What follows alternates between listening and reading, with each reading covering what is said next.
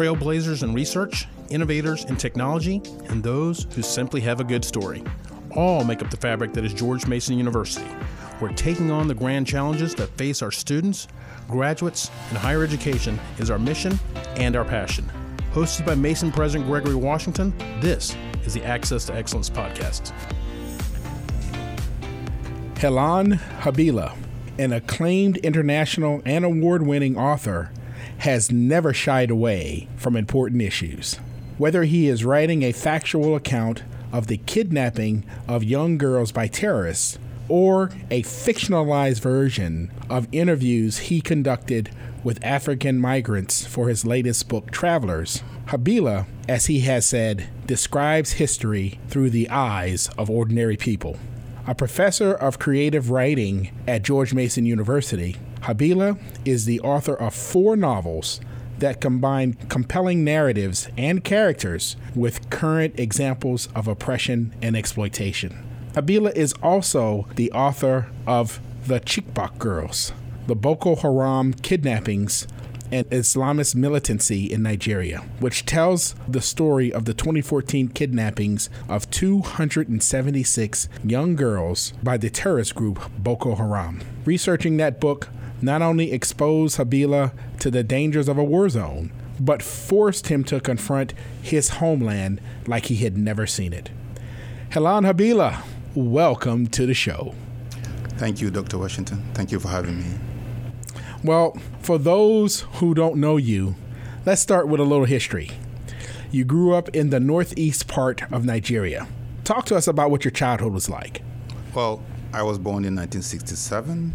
I grew up in a town called Gombe. This is in the northeastern part of Nigeria. At that time, it was a very peaceful, very quiet place. My childhood was almost idyllic with my parents, brothers and sisters growing up. You know, we didn't have much to worry about. The economy was good then. In the 70s, Nigeria is one of the biggest oil exporters. So in the 70s, the economy was really good and things were good for my parents. So it was good for us as children as well.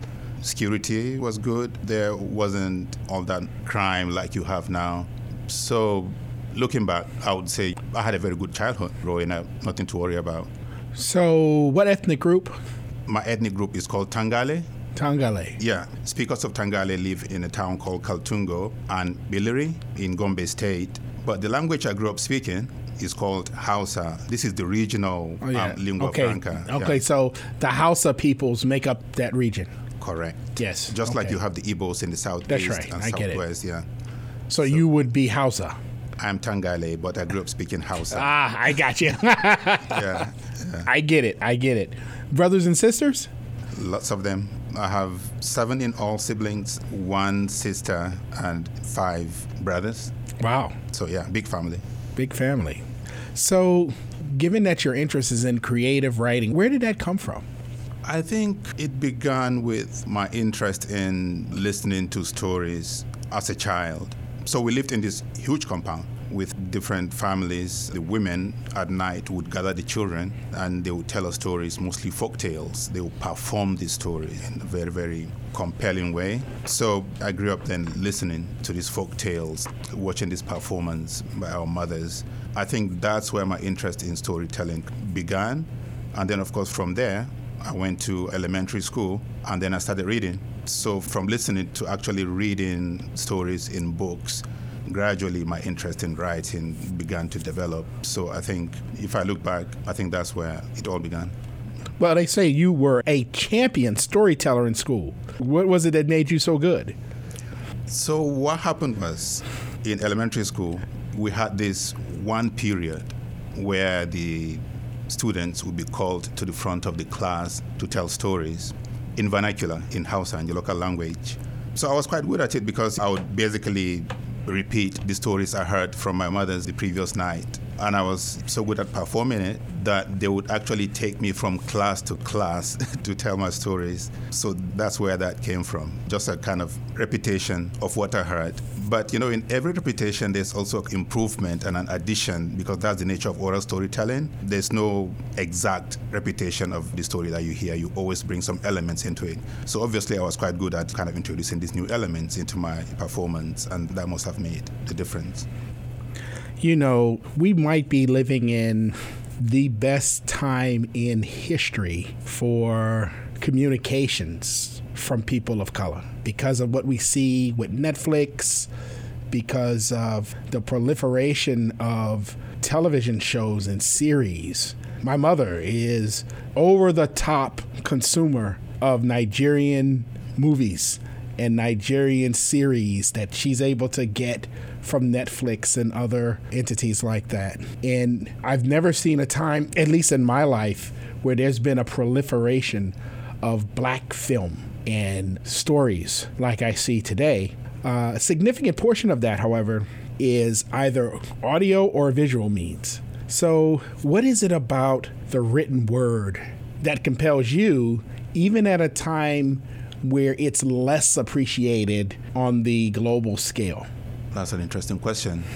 And I appreciate the distinction you made about the different modes of storytelling. There's the cinema, or what we call Nollywood in Nigeria, which kind of began gradually by people who would have these handheld cameras and they would improvise and start shooting these movies, and they caught on very, very fast. And it's one of the biggest film industries in the world now, Nigerian film industry. And before then, there were also dramatic performances in theaters and on stage. And of course, there's oral storytelling, just like my mothers used to do to us when we were growing up. So there's all this. But gradually, for me, I think it's a matter of temperament, I would say, that I gravitated more towards reading and writing, because I think my nature as an introvert pulled me more towards that. And for me, it was always important to be by myself, quiet, reading my book, and trying to make sense of the world through my reading. So I think that must be one of the reasons why I'm more interested in reading and writing in written form than in film or stage or even radio. I'm more of a writer. No, I get it. So in 2013, you began a year-long fellowship in Germany through the German Academic Exchange Service. My understanding is this is where you actually started the book Travelers. And we'll talk a little bit about Travelers as we move on. But help me understand how that fellowship changed you or impacted you, or how it changed your perspectives as a writer. So this was in 2013 when I went over to Germany with my family, because that's the fellowship they invite you with your whole family. It was interesting in the sense that this was the first time I was living in a country where I couldn't speak the language. I had lived in England. Of course, I also live in America. But this was the first time I was living in a place where I couldn't understand the language or speak the language. So there was that sense of being an outsider immediately. Even though we lived in this kind of privileged bubble as a fellow, invited by the government, living in a community with other artists, but you still have that sense of being an outsider. And that was, I think, what must have drawn me to these migrants when I started seeing them, empathizing and understanding their situation as outsiders. So from there was an event that happened. A ship carrying migrants from North Africa capsized in the Mediterranean. Whoa. Yeah, and about 300 people died. And I was invited by a newspaper in Germany to write an essay about it, to give my take as an African on this. So that's really where my interest in the migrants and their stories kind of so that's where Travelers was born. Exactly. Amazing. So talk to me about the generations of African writers. I grew up as a kid a big fan of Chinua Achebe and the stories that he wrote. But how has the focus of your generation of African writers, how's that focus now different from the focus before? So most critics would divide the generations of African writers into three. There's the first generation, like you mentioned, that would be Chinua Achebe and Wole Soyinka and others like him. And then came the second generation after independence. And after that, there are people like me, the third generation, or what we call the post-national or post-nationalist generation. The first generation was more concerned with fighting for independence, anti-colonial activism, because writers were really activists. They saw themselves as activists. So there was no division between politics and literature. Literature was a legitimate tool for fighting for independence. So that was the main focus of the first generation of writers. When you read books like Things Fall Apart, for instance, it's about the coming of the white man to Okonkwo, he fought, and he eventually died. So it showed this, what we call culture clash between the West and African tradition. That was the main focus of most of these first generation writers. Then the second generation, which came after independence, and most of their writing was driven by their disappointment because they thought that after independence things were going to be perfect, These African politicians who promised so much were going to usher in this new golden age for Africa. It didn't happen. So most of their focus was critical of the government. It's always about government, always about nation building, always trying to lead the way and show, what the best way forward was for the nation. So that was always the focus of these writers. Then came younger writers like myself, third generation, and why I call them the post-national or post-nationalists is because now we begin to turn away from the excessive focus on politics, on the nation itself, and began to write about other subject matters. So take, for instance, when I talk about Travelers, which is not even set in Africa. It's set in Nigeria. It's not about the Nigerian nation. Of course, it's political, but it's about other places. So the emphasis now is not on nationalism or independence or nation building, but about global issues. So there's almost a kind of pushing of the boundaries of what it means to be an African, because you can be an African not just in Africa but outside of Africa. So it's almost as if we're trying to find out, to reimagine what it means to be an African in the world, not just in your nation or in Africa, but just at large in the world.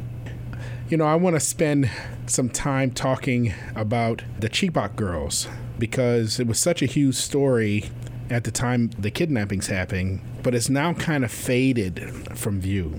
And so I'm really interested in your personal perspective of A, why this happened, and then I think it might be valuable to talk about what took place since that time period. So what compelled you to write about the Chibok girls?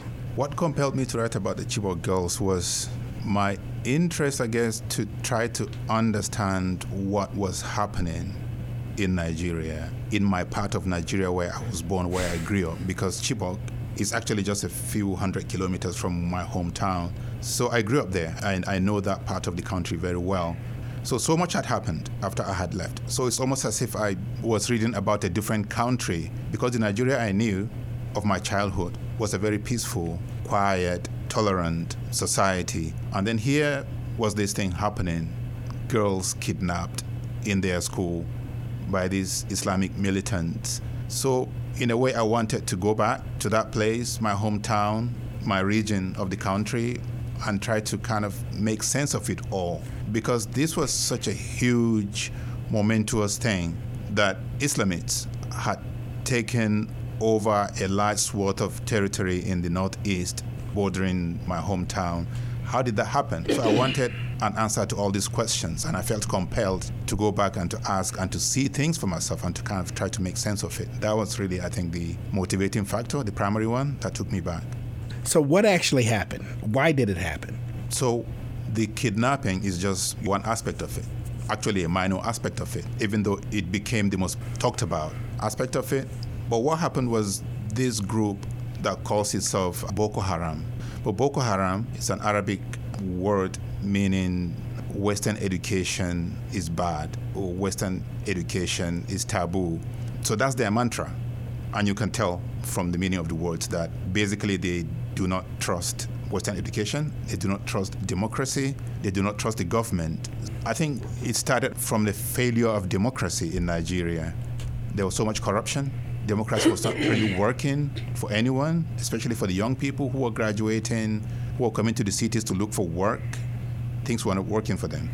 And all the time they were seeing these politicians living these extravagant lives, stealing money. It was in the papers, on TV, and they saw it. So these religious leaders started emerging and started preaching, condemning the government and promising these young people a better life, not just religiously, but also financially. The leader of Boko Haram, who started the whole sect, his name is Mohammed Yusuf, actually had this huge compound where he fed these young people. He opened schools for them, and he was actually giving them this microfinancing, giving them loans. So he was actually providing a better life for them here on earth, and also promising them a better life when they die. So that was the way it started emerging. And then gradually, there was a conflict between the group and the government, which is inevitable. It actually happened that some of the followers of Mohammed Yusuf were stopped by the military, and a fight ensued, and some of them were killed. And that led to a larger conflict. The compound of Mohammed Yusuf was invaded, and he was arrested and eventually killed. So that really escalated everything. They went underground for about 6 months. Then they came back again and started attacking prisons to free their members who were arrested. And from there, they started killing moderate clerics in mosques, and also killing Christians in churches and politicians. And of course, the government always retaliated. So it kept escalating and escalating, and then it turned into this full-blown war between the Islamists and the government. And then eventually it led to kidnappings. They would kidnap people for money because they had to raise money somehow to finance their war. And also kidnappings of people to use as shield in case the government came to attack them. So Chibok fell, within that range of activities. And they came to Chibok actually to steal things from the government girls' secondary school. And they didn't intend to kidnap the girls. The girls just happened to be there, and they took them, 276 of them, and took them to their hideout in the forest. It's called Sambisa Forest. Was it a mountainous region? Because the understanding was that the government didn't know where they were. This is a huge area. It's like a game reserve. So that's where they hide. That's their headquarters, and it's very hard for the government to go in there because the roads are very bad. Again, another failure of democracy and government because they didn't build the roads. And so it's easy for these militants to hide there and to venture out from there and to attack banks and wherever, the military, and then kind of go back. So the government just couldn't find the girls because of such a huge, huge area we're talking about. You mentioned earlier that you grew up about, I guess my understanding is about 160 miles away from Chibok in northeast Nigeria. Yes. So when you returned, what were your observations in terms of how it had changed? So much had changed. The first visible signs, of course, were the roadblocks and the military presence. Everywhere on the roads you traveled, you had to stop and present your ID cards, because the military set up all these roadblocks because to try to counter the terrorists and restrict their movement, but it affected everyone. So that was the first visible sign of the change that you noticed when you start traveling in the area. And then, of course, when I went to Maiduguri, that's the town where Boko Haram has its base, there's a curfew, of course, constant curfew. People were not allowed to move freely. And then, of course, you saw all the marks of the fight between the government and the terrorists. Buildings with bullet holes in them, compounds razed down. And then, of course, when you travel, you see schools burnt down. That's one thing they always did, was to destroy schools as they travel. Wherever they go, they destroy schools because, like I said, they don't believe in education, and they tried as much as they could to intimidate parents from sending children to school, teachers from teaching, and to destroy the physical structures of the schools. So these are the things that you noticed as you travel in the Northeast, in this territory, that the war was taking place. That is interesting. You destroy the one thing that they knew could be liberating. Exactly. To people. Exactly. Wow, that's amazing. So there's an anecdote in the book about you going to an IDP camp for internally displaced people. And you were getting a tour by a commander there. So this was a commander who I was able to get in touch with, and he agreed to take me around to the internally displaced people's camp. That's the IDP camps.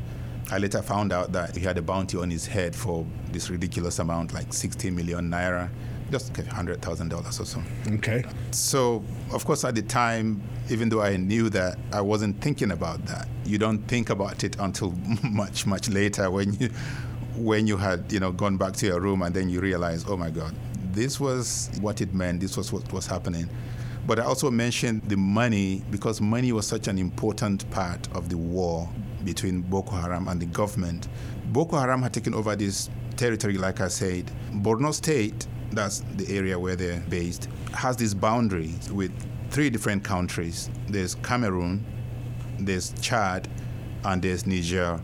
So they were controlling all the commercial activities between Nigeria and these countries, whether it's trading in cattle, smuggling, all these things, they were controlling it. And they were also robbing banks and hijacking government payrolls just to sponsor their war. So there were all these aspects of the war where money was always very, very important. And at a point, they were really flush with cash. So they were paying these bounties on the military and people who they didn't like. And some of them ended up dead as a result of that. That is amazing. So what were your thoughts as you were walking with this guy? Were you worried that maybe somebody would take a hit out on him and you would get caught in the crossfire? I mean, what were you thinking at the time? Yeah, that was my thought. Of course, I was scared, but I was also determined to follow this guy and to find out what was going on. You don't dwell too much on it, but you manage to suspend your fear and your anxiety until, you have what you want. So I wasn't thinking too much. Let me just put it that way. Oh, I hear you. So what were some of the dangers you encountered? In your book, you described seeing dead bodies, having close encounters with suicide bombers, that kind of thing. One of them happened after we left the camp where he took me to. We found out that after we had left about a few hours, a bomb actually exploded. A lady wearing suicide vest detonated it just a few hours after we had left. So that was one of them. We're lucky that we just were not there. You just made it right out in time, right? We just made it out in time. Then when I went to Chibok, they told me that just about 2 days before we got there, another suicide bomber, 2 of them actually came to Chibok, dressed as women and wearing their vests, and they detonated it and killed some of the military guys. They just ran into the military position and detonated the suicide vest. So it was just happening. Everywhere you turn, there was this violence and killings. And yeah, these are things that we saw. So the kidnappers originally took 276 girls, right? Correct. And the word is that 57 escaped the day they were taken, and that you were able to speak with a number of them, right? Yes. So what did you learn? What was happening to them? So these were young girls, 16 to 18 years old, because they were in secondary school when they were taken. It's just sad to hear their stories, and their bravery was very impressive, because as they were taken by the kidnappers, what they did was they jumped off the trucks by grabbing onto tree branches and then jumping, throwing themselves off the truck. Some of them, broke their arms, some of them broke their legs, but they managed to escape.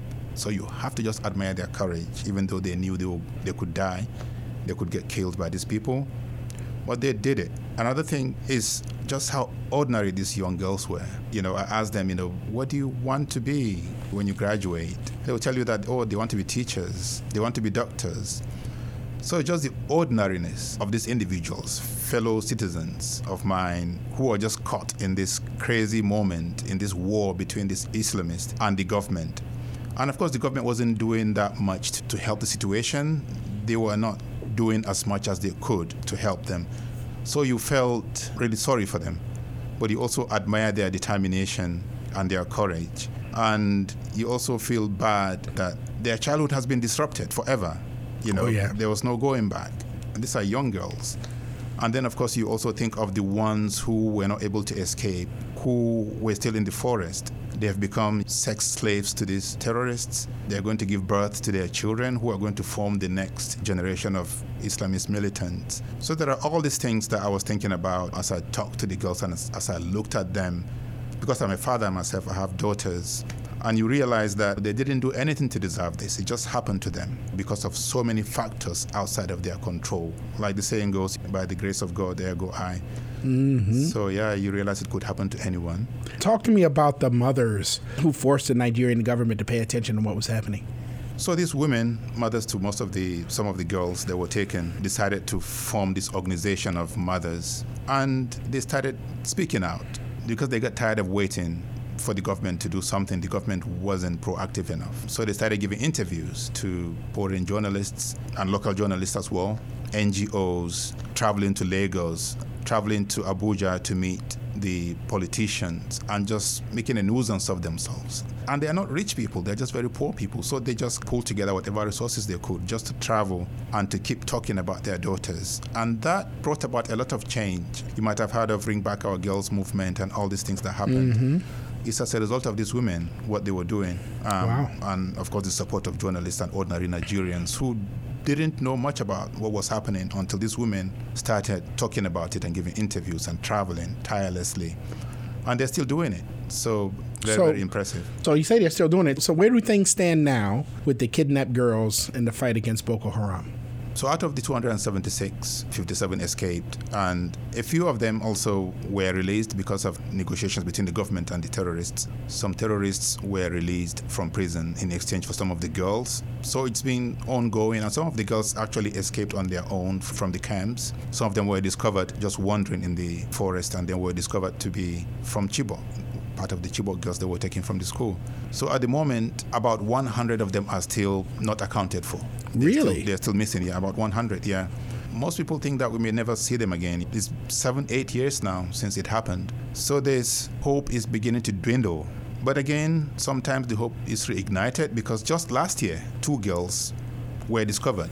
They escaped from the camp. So they're still alive. That's the hope. Even though, of course, some of the girls that I talked to who escaped said that a lot of them had died from childbirth, no doctors to attend to them. Some of them were bitten by snakes. Some of them just starved to death. Some of them were killed because of the fighting between the government and the terrorists on the bombings. But some of them now we know are still alive because, like I said, just last year, some of them were discovered. They escaped. So there's still hope that these 100 or so girls might still be released eventually. And so the fight against Boko Haram still continues to this day? It has continued, even though it has changed in nature. It has evolved into banditry. That's what we have now. So these Islamists have joined camps with bandits and thugs, and they've kind of spread out from their base in the northeast and moved to the northwest and the north, and they're just wreaking havoc all over the country, just kidnapping, going to schools, going to government ministries and just kidnapping people. So it's devolved into this crazy situation of insecurity in northern Nigeria. Wow, that is amazing. So your book, Oil on Water, is indeed a work of fiction, yet when you look at it, you get a pretty factual view of the Niger Delta, right? The actual environmental situation there, especially. How much are you trying to use the fictional writing as an educational tool to what's happening in the Delta? So the Niger Delta is unique because of the oil. Of course. Produced there. What I wanted to do with the book was to show the effect of the activities of oil extraction in the area and how it's destroying the environment. I was careful. I didn't really want to be too political. I didn't want to preach about the environment. I'm always aware that my job as a storyteller is to tell a story and to entertain. But sometimes you use culture, you use entertainment to educate as well. So I was conscious of that as I traveled, as I researched, and as I wrote the book.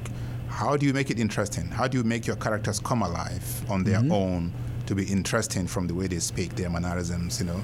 How do you introduce conflict? How do you resolve this conflict? So I did all that. What I did was to use the form of a thriller, like a detective story. There was a kidnapping. Then these reporters went into the interior to find out about proof of life. They were hired by the oil company to go and find out about this kidnapped British woman. So that's the form I used, like a thriller, like a detective story. Ah, so that is interesting. Yeah, but then as they travel, through their eyes, you see the environment, how it's been degraded by the activities of the oil companies. You see the oil spills, and you see the sites of conflict between the rebels and the government. So just to kind of show it, visual impressions. Is that a semi-realistic interpretation of what's happening in the Niger Delta currently? Yeah, exactly, because I interviewed a lot of these militants, like they call themselves militants, and also people who were kidnapped. And people who did the kidnapping, I interviewed them, and I watched a lot of videos, a lot of hours of videos to research. So this is an actual scenario of what's happening in the Niger Delta about the kidnappings, environmental degradation, gas flares, and the conflict, the incessant conflict between these militants and the government and the oil companies, and the kidnappings of oil company workers. It reached its peak, I think, in 2007 or so. Then it changed a little bit, but it's still going on. There's still destruction of the environment, unfortunately, is still going on. The kidnappings, not so much, but still going on in the background. I noticed that you don't really have a whole lot of good things to say about oil companies in your book. Well, it's very hard to find anything good to say about the oil companies, to be honest. They are there for only one reason. They are there for profit. They're there for profit. And they don't care what they do to get that profit. They can destroy the whole environment to get the profit. They don't care about the ordinary folks who live in the environment. We're talking about the Niger Delta. This is an area of about 30 million people. It used to be one of the most beautiful areas in the whole country. It used to be called the lungs of West Africa because of the variety of animal life and the rivers that flowed in the area. And then in one generation, because oil was discovered, the first oil well was dug in 1958. Wow. So from then till now, there's a total change. Animal life is gone. Decimated. The rivers are just, when I went there, you could just see the oil slick on the water. Farmers and hunters, so all that is taken away from them. They cannot farm because of acid rains destroying the crops. They cannot fish because the fish are dead in the water because of all this. So it's, again, very hard to find anything good to say about the oil companies, despite all their propaganda. Oh, they build schools, they give employment, but they're taking away billions and billions of dollars, and they're giving back just pennies, yeah. So this Oil on Water, that started as a movie script, is that right? That is correct. So what happened with that?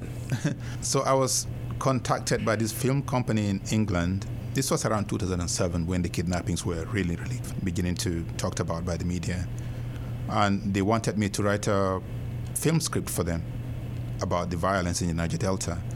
I think they wanted something similar to, Blood Diamonds. Yeah, that's right. Yeah, so but they wanted to do something similar to that, but about oil. Yeah, they actually called the project Blood Oil.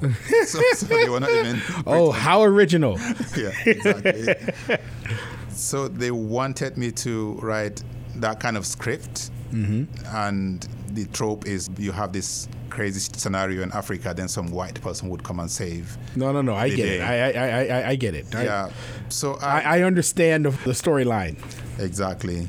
I wasn't comfortable with that. I did the first draft, and then we parted ways. I gave them the script. Then I went back. My interest was always about the people, and the more I researched, for me it was a story about these Nigerians, these local people, and all the things that they had to go through because of these activities. So I wrote my book, making the people, the villagers, the focus of my story instead of having this white savior coming to save them. Oh, that is interesting. So your most recent book, Travelers, is a fictionalized version of interviews you conducted with migrants who went from Africa to Europe, right? Yes. Ultimately, as one reviewer said, it contains stories about characters trying to find their footing where they feel no connection. For the people you interviewed, was telling their stories a way to find their footing? Yes, I think so. Imagine these people traveling, risking their lives in the Sahara Desert, in the Mediterranean. A lot of them dying, mothers drowning with their children in the boats, and then coming to Europe thinking that at last they will find refuge and welcome, but they don't get that. Instead, they are dumped into these camps and neglected, vilified, and treated as invaders, basically. It's very tough on them. You begin to lose your sense of identity and who you are and what you're doing because you are being criminalized just for trying to find refuge because you're escaping from something, from death, literally. So for them, I guess, talking to me, telling me their stories was a way of almost trying to make me see them, to be seen, because they don't feel seen by this government, these agencies, and it's almost as if they're telling me the story and also telling themselves the story, kind of reminding themselves of why they left home. One of them, for instance, was telling me about how he left Somalia because some warlord wanted to marry his 10-year-old daughter, and he just couldn't do it. So he uprooted his whole family. So for him, he wanted me to see him as a father, as a husband, not just this statistic that we read about in the papers. He wanted to be seen. And I guess that's what I tried to do in the book, to just go beyond the statistics and to really give you this human story of these people. For me, they are heroes, they are brave, because I couldn't imagine going through all they went through just to save their family and to try to find a better life for their families. Do you incorporate your writings into your classes here at Mason? Not my writing per se, but my experience as a writer, because it's very awkward for you to teach your own book in class. You can't critique your own book. So basically, I try to make my students understand that there are different traditions of storytelling. There isn't just one tradition. And because I'm coming from a different tradition, from African storytelling tradition, which is a bit different from the Western tradition, so I try to make them read as much as they could outside their immediate tradition, and to make them realize that the most important thing is to tell a story, and there's more than one way of telling a story. There's no tradition that's superior to other traditions. They are just different. They are not inferior or superior. They're just different. And I try to encourage them to understand that and to free them to experiment with different storytelling traditions. So I think that's what I bring to the classroom. That is great.